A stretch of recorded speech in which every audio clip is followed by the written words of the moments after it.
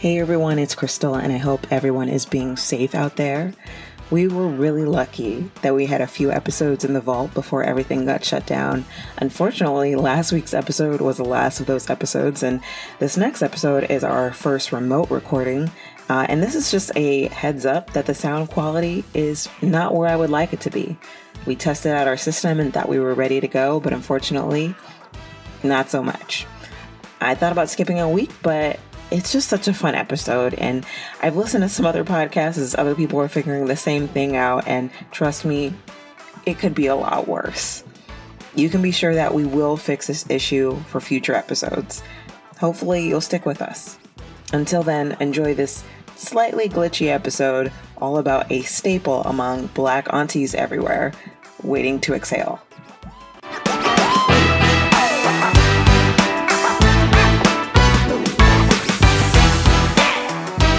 Hey everybody, welcome back to Black Card Rehab, the show where we go from zero to black one episode at a time. I am joined by my white friend Paige. Hi Paige. Hello. Hi. Paige, who is, as if you're listening to this podcast regularly, you know, often blacker than I am. So Paige, on a scale of 0 to black, how are you feeling today? Oh man, I am feeling attacked by this movie a bit, but that's okay. They had it coming. I would say this movie has two villains, and it's men, and then just below that is white women. But Sure, yeah. like just Sure. below. But yeah, I'm gonna say I am feeling young Donald Faison in this movie. Ooh, okay. Kind of like, you know, freewheeling, but ultimately good at heart. Yeah. And Crystal, on a scale from 0 to black, how are you feeling today? I think I am feeling any Angela Bassett monologue ever. Oh my God. And boy, does she have them. Like, this movie, if this movie highlights anything, it's A, how frighteningly beautiful Angela Bassett is, but also B, how much better her monologues are versus Whitney Houston's. Oh yeah. I mean, It's okay. like two different people wrote this movie. So let's get into it. So today, if you haven't been able to tell, we are reviewing Waiting to Exhale, a movie that I failed to watch because I was a child. I feel like that I cannot stress that enough. It was 1998. I want to say a freshman. And look, you know, maybe I didn't have the right aunties and, you know, big whatever cousins around and to peep me to some game, but I missed this one. I hate to disappoint, but this movie came out in 1995. Oh, it was 95? Oh, yeah, you were even younger, yes. Even younger. So, yeah, I was, oh my God, I was in 6th grade. What the hell? Yeah, 1995, I was 8. So, I feel okay for missing this first time around. Yeah, but the reason why I had 1998 in my mind is because I've also pulled this up because I had Forrest Whitaker directed this movie. Yes. But also it just took me down this rabbit hole of other movies that he did, which the movie that he did direct in 1998, Hope Floats. What? Yes. See, I didn't fall down that specific rabbit hole, but I did see his name in the opening credits and then was looking for him the whole movie. And I was like, where's Forrest Whitaker in this? And then when I looked at Wikipedia later, because I was like, I have questions. That's when I found out he directed it. And that's also when I found out that this movie is set in Phoenix. Fucking Phoenix. Honestly, that's the biggest reveal of all. Girl, I'm not the first 40 minutes of this movie.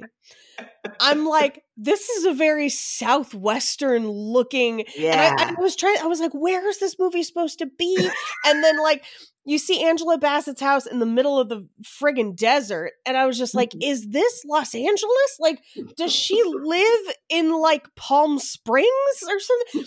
But then the other houses don't look that way. Like Whitney Houston's house looks like it's in San Francisco.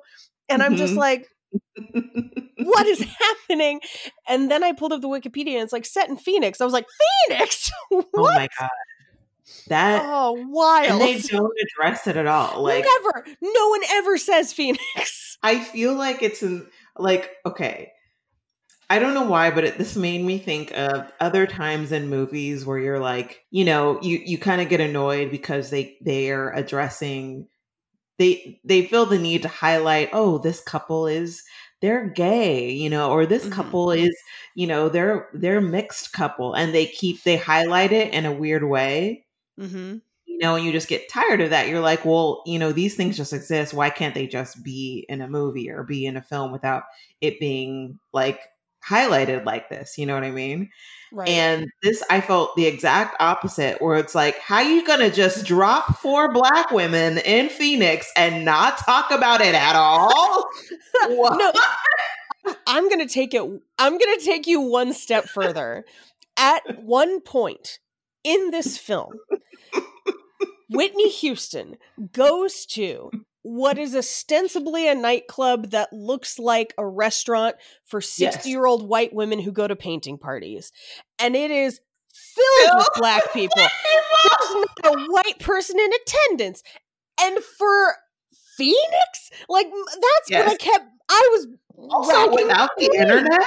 Like, that each other got to me after the second or third time when someone met somebody and was like, it's nice to finally get to meet you. Our answering machines. I was like, oh my God, this is before the internet. They're all going to get murdered.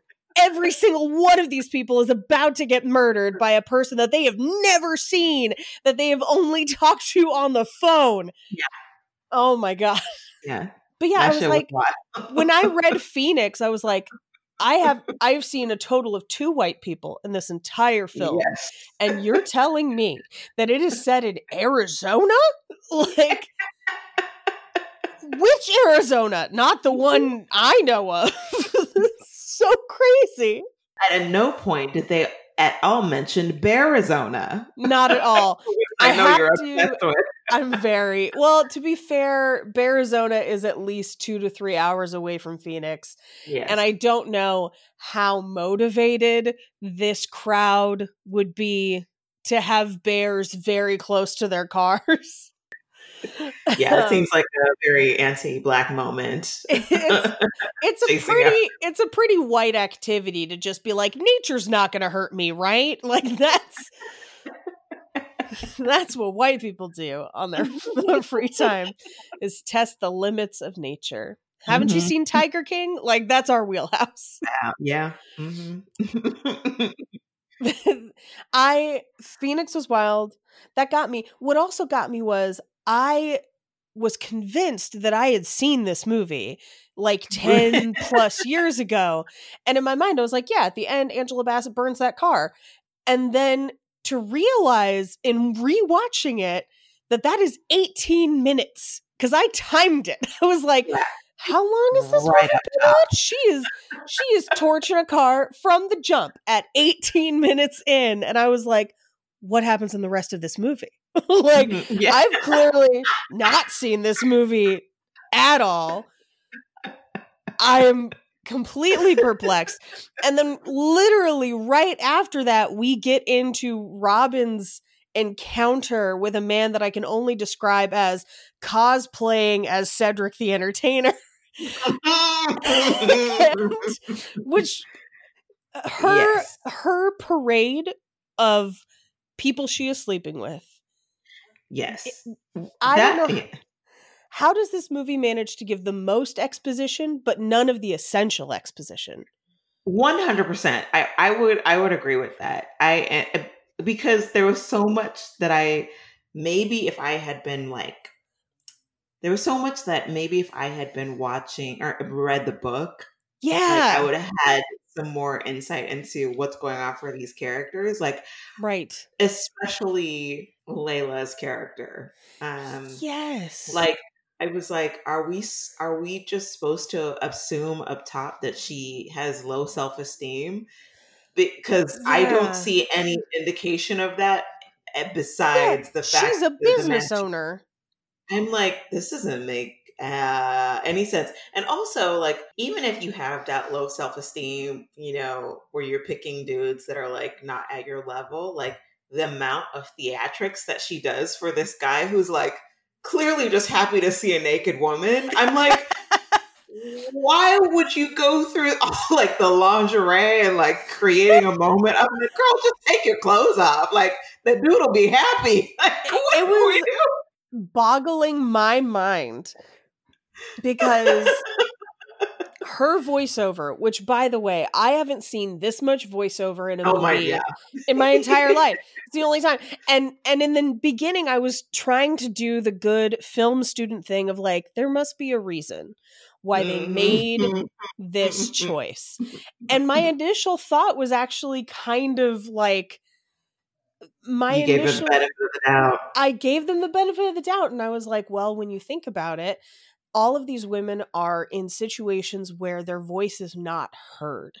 And so in a way, we're kind of seeing that in the voiceover. And if you want to extrapolate that out societally, it is very notable that we are looking at a group of all African American women whose voices are not necessarily heard as much as they should be. And maybe this is kind of this cinematic personification of them having an interior monologue in a life and a place where they do not feel that that monologue can be exterior. That is giving way too much credit to this film. I honestly, I think so. I think this was like maybe her first screenplay. This is what I thought of too, is like, it's not just internal monologue. Like Angela Bassett, like, I don't know if you realize, but like she delivers an entire monologue where she's like, yeah, with no one there, too close, out loud, too close. What? And I'm like, good for you, because you fucking killed it. But also, she's amazing.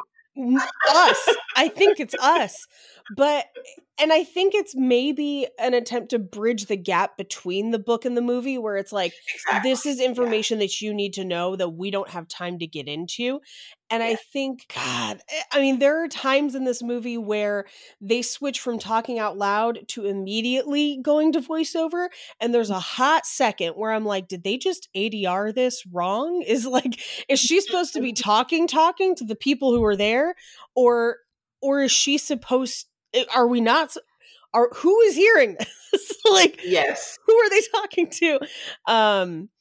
The thing that obviously, while Angela Bassett's part is, going, I'm obviously thinking of the Mary J. Blige song. Yes. Not Gonna Cry, which also happens to be part of the soundtrack of this movie. Oh, the soundtrack of this movie is amazing. The soundtrack is amazing. The levels are not right. Like sometimes people are talking and you can fully hear the lyrics of the song playing in the background. Yes. And I'm like, wait, do they hear that too? Or is that just for us? Yeah. Is this, so there's actually, there is a film school word for that. What is that? It's referred to as diegetic or non-diegetic sound. So diegetic sound are sounds that we, the audience, hear, but the characters in the story also hear it. Non-diegetic sound is like the score. It's what we don't hear. And there are a few movies where something transitions from one to the other. Like a really famous one is the movie Almost Famous, where there's a song that starts playing and we think that it's just the score, but then everyone in the scene starts singing it. So that, and it's rare, but it happens. But in this movie, the sound mix is so bad, you're not 100% on what they can hear versus what you can hear, compounded with the voiceover, which is non-diegetic, but is splashed just constantly. So you're not really sure who's hearing what. And I would say that certain characters have much more interesting and compelling voiceovers than other characters do. Yes. Which, like, example? Angela Bassett's amazing. Every single thing she has in either voiceover or actually spoken, this movie is her movie. I know it's supposed to be an ensemble cast. No. This is Angela Bassett's movie, and she is so astoundingly gorgeous. I can't believe anyone would ever leave her. And then, the crazy part, and this is what even more so because, and this is what I was about to look up when we started recording. In looking at the Wikipedia, I'm looking at the list of like the cast list because I wanted to confirm that we were seeing our boy Leon, which we were. Yes. But if you get all the way to the end, it says Kelly Preston, uncredited as Kathleen.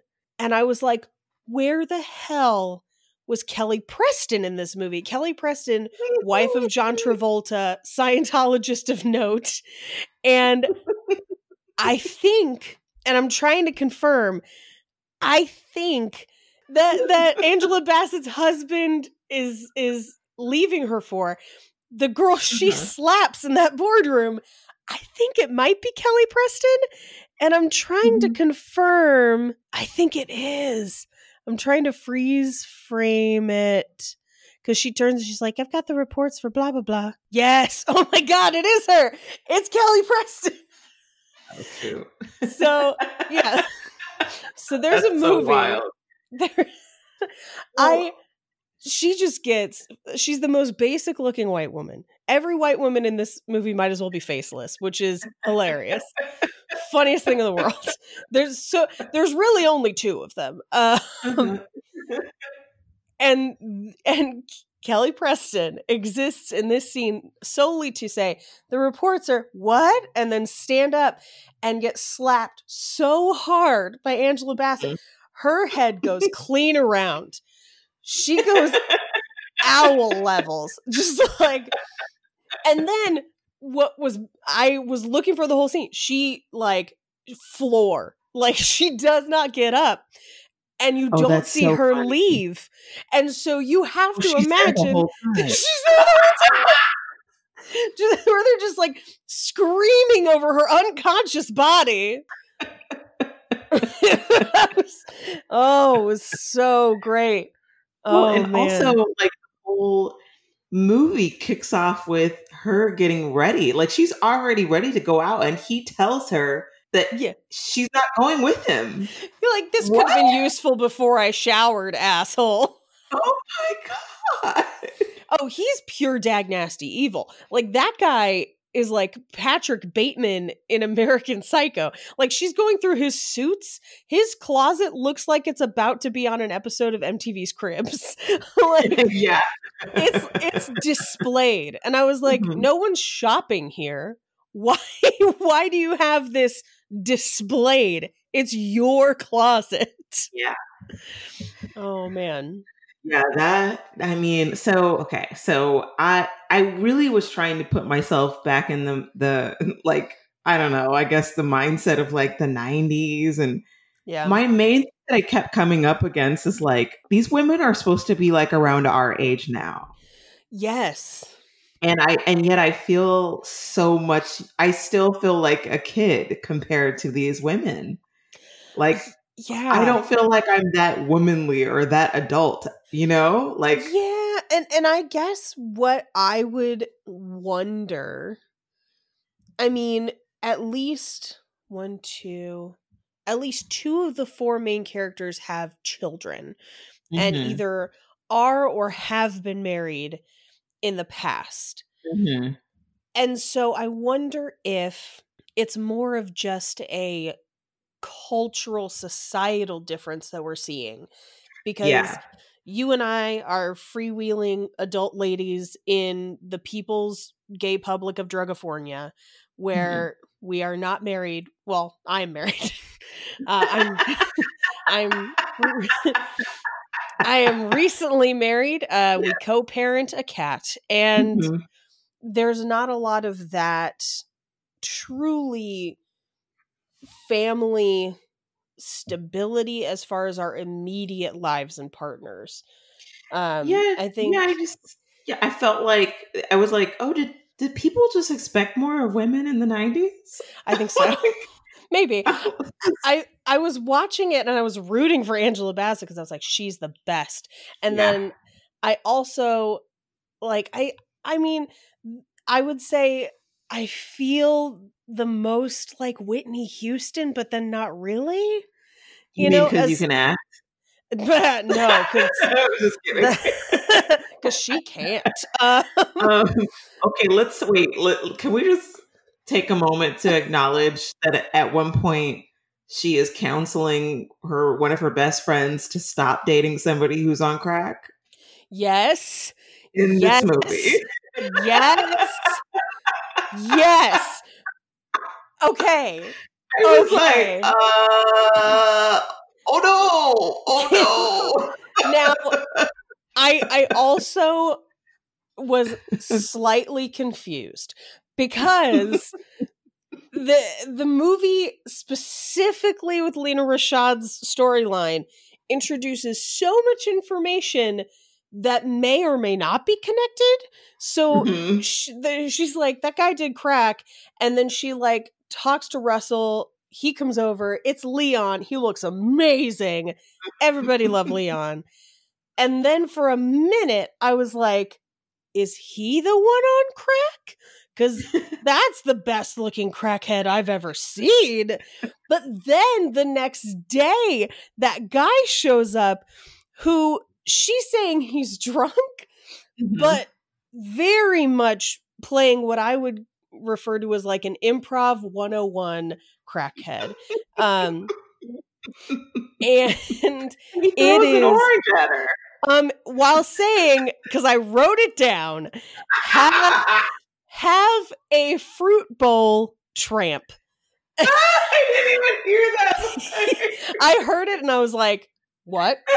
I rewound it because I was like, did I just hear what I thought I heard? Yeah. Sure enough, I did. I do also want to highlight the fact that he's complaining that it's hot outside, and that's because he's wearing a full leather ensemble that consists of leather pants and a leather vest, no shirt. No shirt under it. Not at all. No, but I was primarily distracted in that scene by the swelling string. Like the at that point, the sound design takes a hard left. Yeah. And switches from R&B music to like, it's like an orchestra.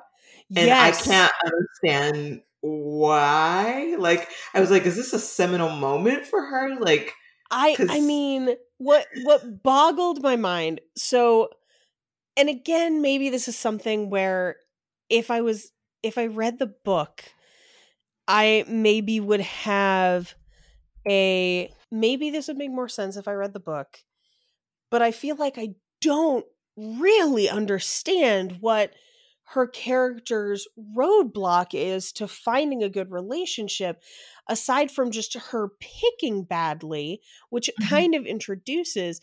Or she's in fucking Phoenix. Like, what? Why are we never talking about the fact that own a full leather outfit in Phoenix? Because what like boggled my mind about that scene is I'm like, if you get to fuck Leon, if that's your dude, and that's the one that she's quote unquote truly in love with, if you can have that whenever, why are you bothering with the dude throwing oranges at you? And the score seems to underscore it. Like, have you ever seen like Old Yeller, where it's like, go on, don't you see I don't want you anymore, leave, go on, get out of here. It's kind of like that, where it's this like this strings of like look, this is so tragic and sad. He's revealing his true character. But this is the first time we've ever met that guy. Like, we had no real preamble to that guy's deal or their relationship. He was there.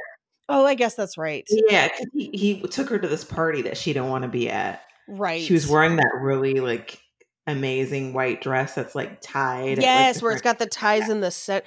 Every piece of clothing in this movie is amazing. Yes.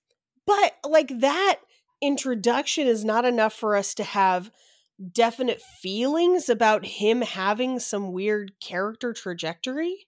Where, like, we haven't gotten to know him enough. And I guess that was Whitney Houston's point. But I'm not tied to him as a character. I'm tied to her. And I guess I'm excited to see her standing up for herself, but it doesn't seem like much, you know? Yeah. I mean, I was like, I think if I had, I'm trying to figure out, like, it's so hard watching things like this, you know, like after having seen all the things that I have seen, and I've seen, like, what movies can be, you know, like, and my taste has developed and my expectations have changed, and even seen, like, what specifically Black artists are capable of. Yeah. And I felt like it's just very uneven. And I feel like it actually made me sad, because I was like, if I had grown up watching it, I could just have the nostalgia for, like, the quotable moments. Yeah. Like, you know, like, we all have a fruit bowl tramp. Yes, but, like, you know, when we had Cornelia on, like, this was a movie that she brought up, and it's like, it seems like she has an emotional like, I wish I could go back in time and have that emotional attachment to I have some emotional attachment to some of the songs that I heard in the movie, but not, you know what I mean? Not any of the scenes. Well, and here is something that I felt, let me know if this is consistent with your experience, I guess. In watching it, I had this feeling of, this is what every, like, Black ensemble cast movie, female ensemble cast movie since is trying to be, where it's got a very, like, I kept watching it and feeling like I was seeing snippets of other movies that are more recent in it, where I'm like, I feel like everyone's trying to be this. And at one point, when they're all in the salon, I was struck by how similar it was to even, like, Steel Magnolias. And I was like, I'm really interested in now the book to see, like, how that dynamic plays out in the book. There's got to be more in that book that we're just not seeing on the screen, that they're trying to give us via voiceover, that has kind of that, you know, integral ensemble feel. And I think what's really interesting is to see kind of echoes of it since. Yeah. I mean, the thing that comes to mind in terms of, like a well done movie kind of weaving together several storylines is, I really love The Hours. And that is it's weird, because there's something about, like, this movie that feels like there's such very different stories happening that it almost feels inconsequential that they're friends, other than the fact that, like, we want to see that. Like, I kept asking myself how they knew each other, and the only thing I could come up with was the salon, which is Steel Magnolias essentially, but I was like, but we're hardly ever in the salon. Exactly. I feel like there was only one or two scenes. Yeah. Yeah. And I was like, is the only thing that connects them the fact that they all go to the same place to get their hair done, which, if we're looking societally, yeah, I mean, maybe that is the thing, you know? But there's a part of me, and this may be my white experience, where I don't go to the salon as often. And so I know my stylist, I know about her family and her kids, but, like, I don't know anybody else there, you know, especially because it's, like, part of the Scientology building. So it's kind of weird that I go there at all, but like, you know, that's just not necessarily a consistent experience for me, but I don't know. And how did they, well, I guess, okay, here, this was the web I think I mapped out in my brain. Whitney Houston and Angela Bassett have been friends forever. Mm-hmm. Right? Okay. Mm-hmm. Then, yes. Angela Bassett gets her hair done by Loretta Devine, mm-hmm. who also does Robin or Lena Rochon's hair. Mm-hmm. But Lena Rochon seems to just be hanging out there like during the day. Mm-hmm. But then that other stylist who we never see again, he's the one who ran into Angela Bassett and told them about the divorce. Right.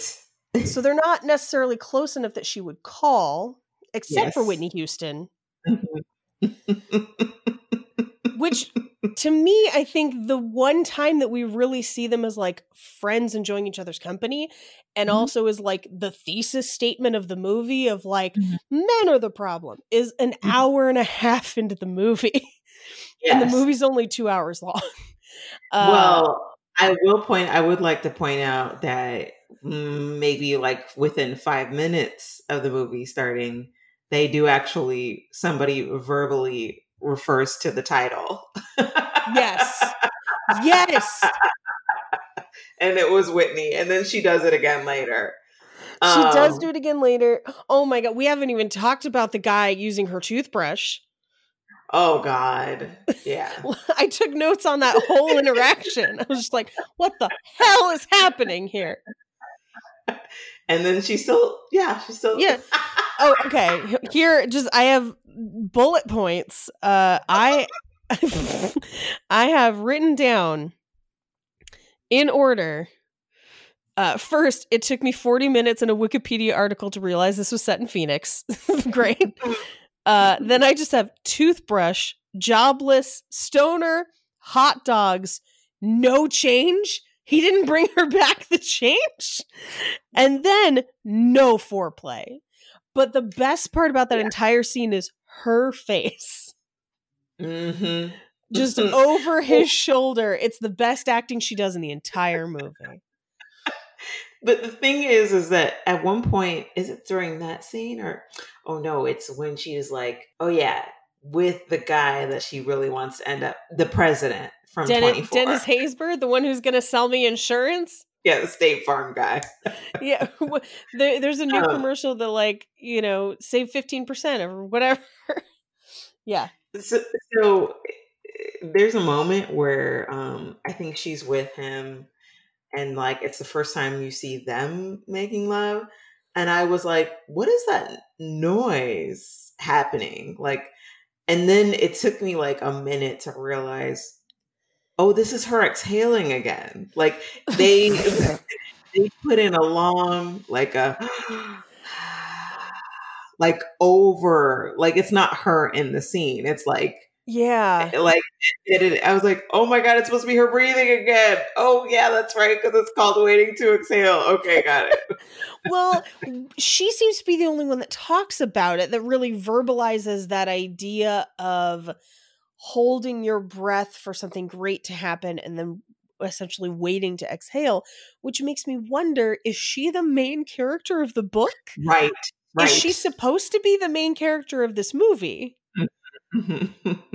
I don't know that she is. I mean, and maybe this is just me loving every second of Angela Bassett on the screen, that I'm just like, this is her movie.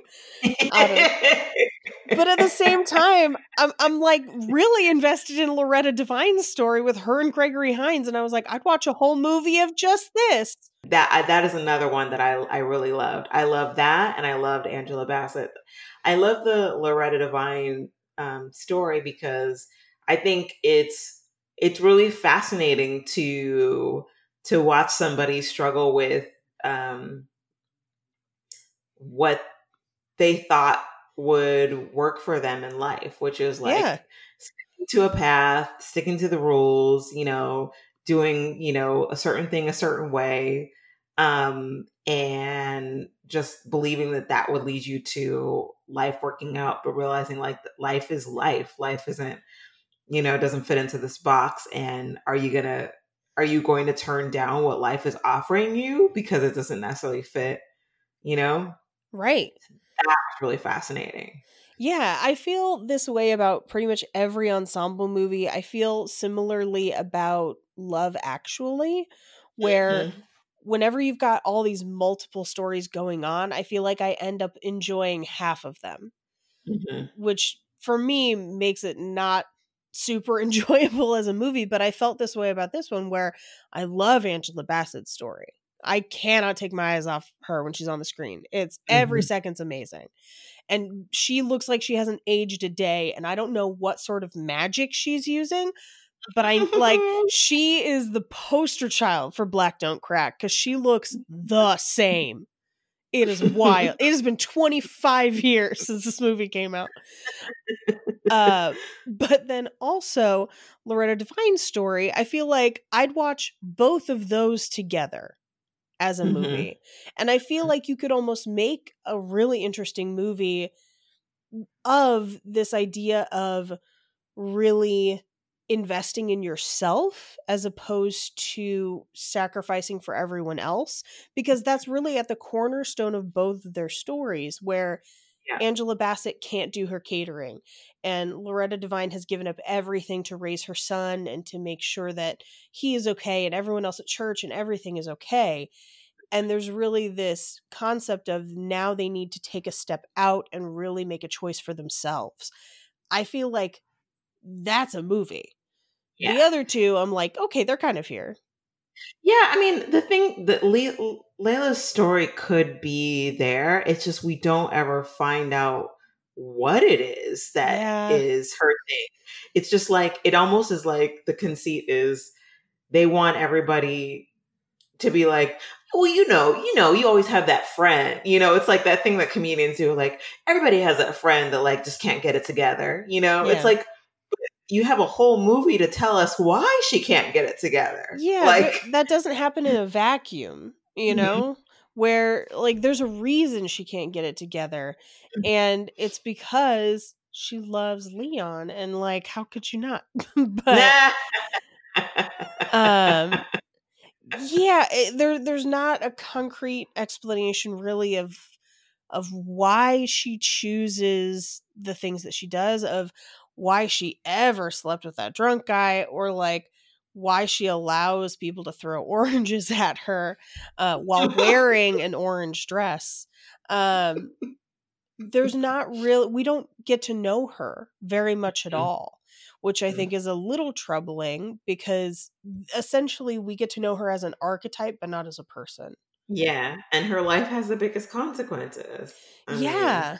Everything in this episode is a spoiler. Sorry, everybody, but like, if you haven't seen it by now, you had 25 years. Now here, let me pose some time travel to you. Okay. What if she was Loretta Devine in the past? You're so stupid. I mean, I know that's not happening in this movie. My brain is just trying to rewrite this movie. And I'm like, how does that story fit in? Well, if that child then becomes Donald Faison, then we've got a story. Now we know that self-esteem and putting other people's desires and wants first before her own have been a pattern and something that she needs to break. We even see it with the first guy, where the first guy, she's like, I don't want him touching me. And then she sleeps with him. It's like, you don't have to. No one's making you. He doesn't have a gun to your head. He's just pretending to be Cedric the Entertainer for some reason, to the point where I had to look up to make sure that it wasn't Cedric the Entertainer. So I've seen that guy in other stuff. Right. So I guess I wasn't. Like, yeah. I was like, that's not I was like, this has been 25 years. Maybe Cedric looked different when he was younger, but like that, it looks enough like him, but it's not him. But I feel like that story makes sense to me too, where it's like she does all these things, then she ends up with this baby, and it perpetuates it until now, towards the end of her life, she has to make these. I say end of her life. I think Loretta Devine's like 40 in this, but like it gets to that. To me, is a coherent story. I feel like at the end of this movie, Angela Bassett learns something. Even Whitney Houston learns something. Loretta Devine learns something. And Layla Rashad kind of learns something.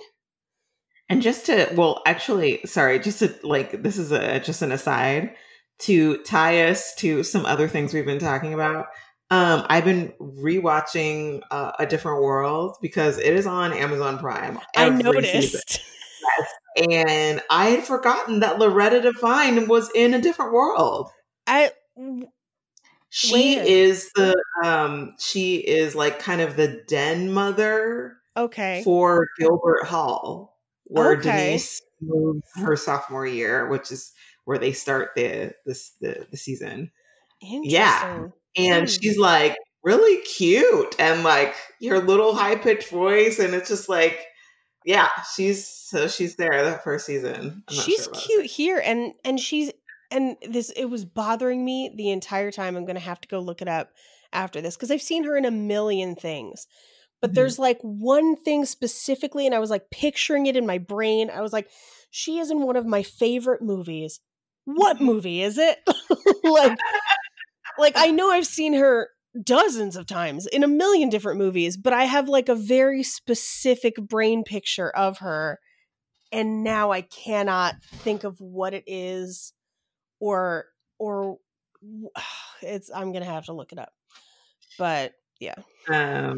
But yeah, so sorry, going back to that moment where Whitney decides that her body needs this man more than she needs to be with somebody who isn't going to use her toothbrush. Oh, God. Has that ever happened to you? That's never happened to me. There's a comedian, Angela Johnson, who... She has a bit about when she first gets married to her husband. And I think she said something about how like he dropped his toothbrush one time or lost his. And he was like, oh, it's okay.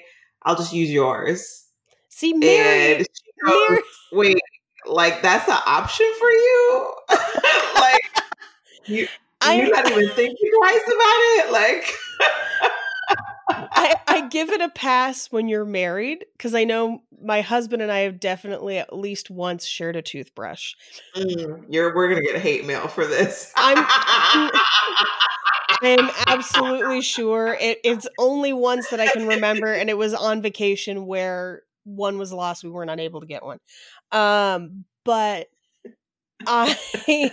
it was not first choice. But here's the thing: this is a person that she is, I mean, it's clear they've been on a few dates, but also he's the one who like brought another girl to that first date at the restaurant or the club in the middle of Phoenix full of Black people.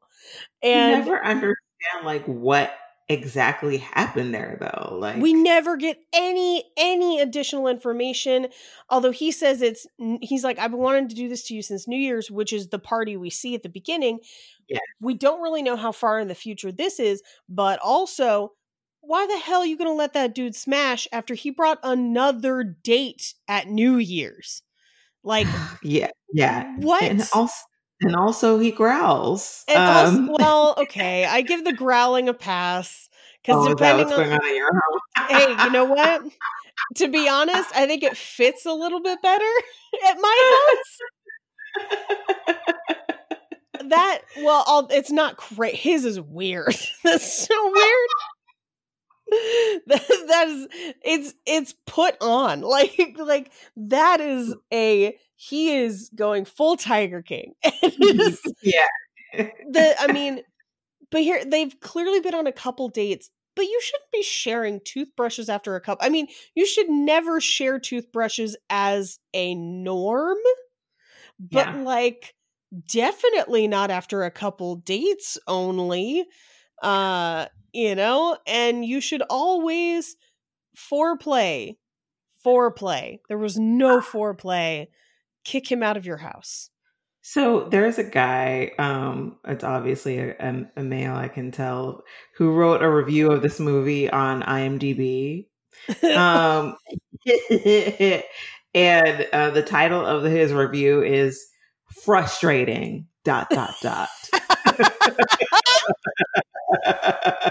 He said, that's the word I'd use to describe the film, an adaptation of Terry McMillan's 1992 bestseller. It's not great. It's not bad, but it's frustrating to watch. And the fact that I'm of the male persuasion undoubtedly has something to do with it. Okay. But I was just thinking, like, you know, there are a few times where like they do have these, you know, either monologues or there's dialogue about like what's wrong with men these days, that sort of thing. And it's just like all of this, quite honestly, would be a lot more understandable and palatable to me if they were not in fucking Phoenix. I cannot handle the fact that they're like your pool already must be so small. Like, so you're already, what? I mean, if you're only dating black men, if that's what you're interested in, it seems like that's what they are, you know, according to this movie, then your pool is so small. Like, so you can't really blame the men. Why would, I just feel like the whole movie go to Oakland, go to Atlanta. It was untenable. I couldn't understand. I was like, yes, of course. Oh man. Never addressed, not once. Party Down. Sorry, that's the movie. It's a TV show that she was in. Yes, and she's been on Drag Race a bunch of times, but yeah, specifically Party Down. And she originated one of the characters in Dreamgirls. She absolutely did. Mm-hmm. That's why she's on Drag Race all the time. Mm-hmm. She's usually on their either Snatch Game episodes or their acting challenges episodes. Mm-hmm. Yeah. I've met her a couple times. She seems awesome. Yeah, she's cool. I would be scared of Angela Bassett. I want to meet her, but I also am like, you open hand slap that white lady almost to death. Healthy fear. Okay. Did or did not her ex-husband look like Michael B. Jordan in the future? Oh, that makes me very sad. He looks like he was played by Michael B. Jordan, who is Benjamin Buttoning now to younger Michael B. Jordan. Mm-hmm. Mm-hmm. Yeah. Yeah. I know. I mean, okay, but speaking of attractive men, Wesley Snipes is in this movie. And he looks amazing. He looks better than Leon. So I'm going to say it. He looks better than Leon in this movie. And he's so good in this movie. Like, actually, that was one of my favorite parts of the movie. I sobbed. I started like that. See, this is why Angela Bassett's story is the best in the movie. I was like, when he's talking about his wife and how much he loves her, and I was just like, it's so beautiful. Yeah. I didn't realize there were going to be vampires in this, and now. Yeah, Wesley Snipes was in there as I was trying to. I mean, he's uncredited, which blows my mind because that's how I found Kelly Preston. I was like looking through the list and I was like, "Where's Wesley Snipes?" And then it says Kelly Preston uncredited, then Wesley Snipes uncredited, and I'm like, "But he's a full-blown character in this movie." Right. And so I was doing some digging, and it sounds like part of it is the fact that is a way for like movies with a little bit smaller budgets to get around, you know, paying like exorbitant salaries if the actor is willing to do it as a favor. So it seems like he went uncredited and like, I mean, not that he got zero money, but like probably took a different type of deal than he would have if he was on the bill, and just did it as a favor to Because these if guys. he's doing it as a favor and he's not credited, then he's not subject to union costs. Probably. Right. Yeah, probably. Yeah, that's probably exactly what it is. Yeah. So, and apparently it's a thing that a lot of people do. But I was just like, wait, why would Wesley Snipes, who by then, wasn't huge, but he was like a name. Huge. I was star. like, that's weird. Yeah. So, yeah, but that's why. I mean, this is literally like, this is Wesley Snipes' heyday. This is 1995. That's true. Yeah. Like, true, yeah. Career-wise, by then he had done, oh my God. Yeah, like White Men Can't Jump is 1982. Demolition Man is 93. To Wong Fu is 95. So this is the same year he did To Wong Fu. Oh, love to. Yeah. So wait, I actually. So you pointed out your favorite line. I'm gonna find my favorite line. I think my favorite line was, oh yeah, it was something that Loretta Devine said. Oh yeah. So I didn't remember when this came up, but I'm pretty sure it was Loretta. Yeah, it was Loretta Devine. Somebody said something to her, and then her response was, "Oh, that's right. It was when she was getting bored with what was happening. She was like, I could be home watching Good Times." Yes. And I was like, that is so fucking funny. Like the fact that like she's out with friends, yes. Yes. And yet whatever they're doing is so absurd to her that like my favorite is seconds after that happens, literally seconds, when Angela Bassett's on the dance floor and she says, how do you feel about her new haircut?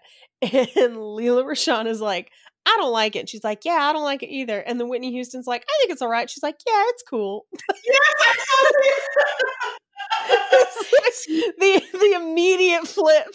Okay, so see, that makes me sad again, because that was such a funny moment. They totally could have exploited as her character throughout, like, yes, and kind of played it as this recurring bit. Like you kind of see, oh, she's a little bit of a ditz, but like, there's no other point at which they like kind of refer to that again. But yeah, I mean, she has no opinions of her own, is what's happening, so much so that moment. Yeah. Oh my gosh. It was wild. But yeah. Okay, so if you watched it again, like, would you be fast forwarding? No, because I feel like I missed things. Like, there's so many things that are just kind of introduced without a lot of preamble and without a lot of information. I almost want to rewatch it and be like, did I miss a place where this was talked about, or where we had some more information about why she was sleeping with someone doing crack? What did we ever see them do crack? Did I miss that somehow? He did it with the white guy at a party with with weird white devils. I feel like I must have just been distracted by that amazing dress in that scene. It was funny because she like walked in the party and like immediately was like, "This is not for me," but she never said why, other than like she just didn't feel like she fit in. And I was like, is it because there's no other Black people? Because I feel like that's why you don't feel comfortable. Okay. But you're not saying that. Like, no one says that. No one is like, it's Phoenix. That's why. That comes up earlier in the movie too, because when Angela Bassett is throwing all of the stuff in the car, one of the things that she mentions is, you made my children go to school where they're the only other Black children, so that they wouldn't have a bad influence, but you're the bad influence. Oh, wow, yeah. Now I'm like, well, yeah, because it's Phoenix. But then I'm like, where are we finding all the other Black people? people though. Like we're Yeah. seeing these instances where there aren't any, and where there really is a need to kind of, like, even in his board meeting, he's the only one, Mhm. that he and her stand out in that board meeting because there are no other Black people. Mhm. And those kind of things, I'm like, well, yeah, it's Phoenix. But then we see scenes where it's like entire club full of Black people. And I'm Mhm. like, well, where are these people the rest of the time? Like, Yeah. clearly they also work in the world. Mhm. Can you believe that fat nerd had the audacity to contradict her after she slept with him?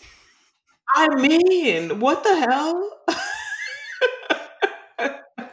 Now, These and men. that These men in that Phoenix, sounded apparently.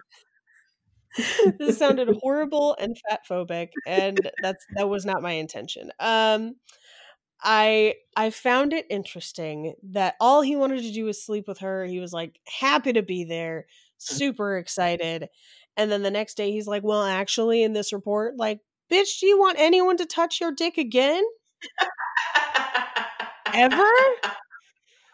She put on lingerie for him, which is like more than Lingerie. most people deserve. Like, She put on lingerie, and here he is ruining her fantastic presentation, which she has clearly prepared and researched as a woman at the top of her field. what I do want to say though is, there is a lot of like, bashing whites, but I just want to give a shout out to that white firefighter that just let Angela Bassett close the door on him after telling him it won't happen again. And wow, what an MVP.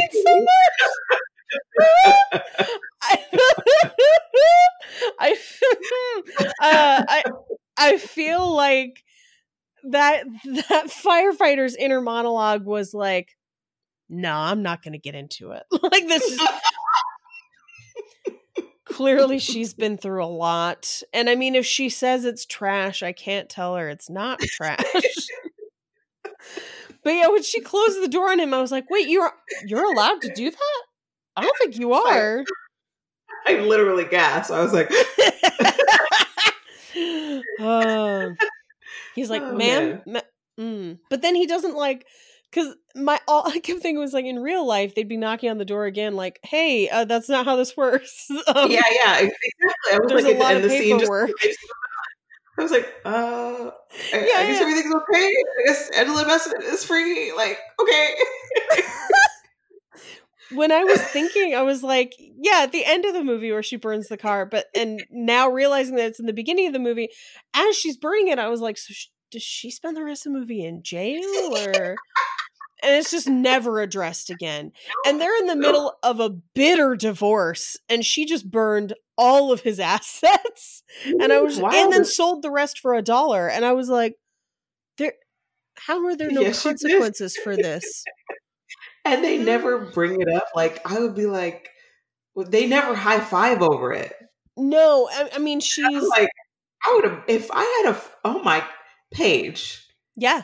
If you ever set a man's car on fire, I'm high-fiving you every time I see you. What the fuck? Like, I'm calling you Firestarter from now on. Like, that's your name. And what? I wish Left Eye was still with us so we could high five her today. But like, here's the other thing too. We don't get a ton of information about their divorce and how it's going. And when somebody like leaves like that, it's not just like, okay, I guess that's over. Except for that one time when she meets with that lawyer who, for lack of a better description, is wearing a jacket that looks like it's meant for people who lead choirs. But she's wearing it in the office, but is pulling it off. Mm-hmm. Where I'm just like, this is a lot of look, and I'm here for it. And she's like, it's going to be a fight, but I'll try my best. And then we never hear about it again. We never hear about it again. And then when we do, that's when we find out like how much money was involved. And like, it's like, yeah, I get it. He owns a company or whatever, but like, I didn't know he was balling like that hard. Like, and it wasn't until the end when they mentioned like, oh, he's got this house in this place and in another country and, you know, cars. And I'm like, oh shit. Okay. I mean, yeah, I'd be fucking pissed. Like, give me that information up top. Like, do you I'm think not gonna she get all knew? this. Yeah. I mean, that's why she went after it. I mean, yeah, maybe. I got the impression that Yeah. because I was wondering if he was doing that thing of like he has the extra houses because that's where he keeps the mistresses. Mm. I don't know. Yeah. Oh man, Men in Phoenix, truly. I feel like that's what this episode is about. Well, Whitney Houston is a television producer in Phoenix? In Phoenix. And we didn't even talk about her mommy, but oh, that was her messed up. That is so wild. I like her mom's like borderline crying, like, why are you throwing your life away? And I'm just like, Mom, this is not the advice you're supposed to be giving. Whoa. Oh, well, man. I think I think I would watch it again, see if I missed something. It definitely feels like I mean, it's been raining a lot lately. It feels like a rainy day movie, you know, like I think ultimately there are issues. It's you know, but I would recommend it. It's like it feels like a touchstone. Yeah. You know, like not like it's like the world's gonna change, but like yeah. It's not hard to watch, and by that I mean it's compelling. You're interested in what's going on, and there are some genuinely really good performances in it. There are some story problems, and you know we went over a lot of it, but it's not unpleasant as a movie. Like sometimes when movies are bad, you're just like, how can I even get through this? This is not one of those movies. I can see why people like it and why it became a touchstone, because it's easy to watch. It's interesting. There's so many famous people in it doing great. It is a horny movie. Like there are definitely, this is the perfect aunt movie. Yeah, the perfect aunt. I love that. Like if you have an unmarried auntie, this is her movie. I think I'm right now in this moment coming up with a rating system for when we do these movies. All right. I'm going to give it 3 out of 5 hair picks. Yeah. No, I think that's accurate. I was a little surprised by the amount of relaxer in this movie. Yeah. And I think because there's a barbershop involved that I was just like, man. And then I remembered it was the 90s and I was jealous of all their fashions.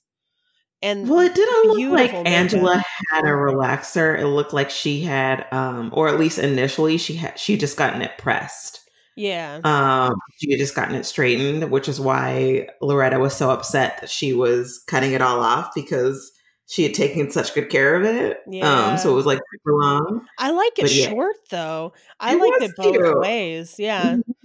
Nice. Yeah. 3 out of 5 hair picks, I think, is pretty accurate. Awesome.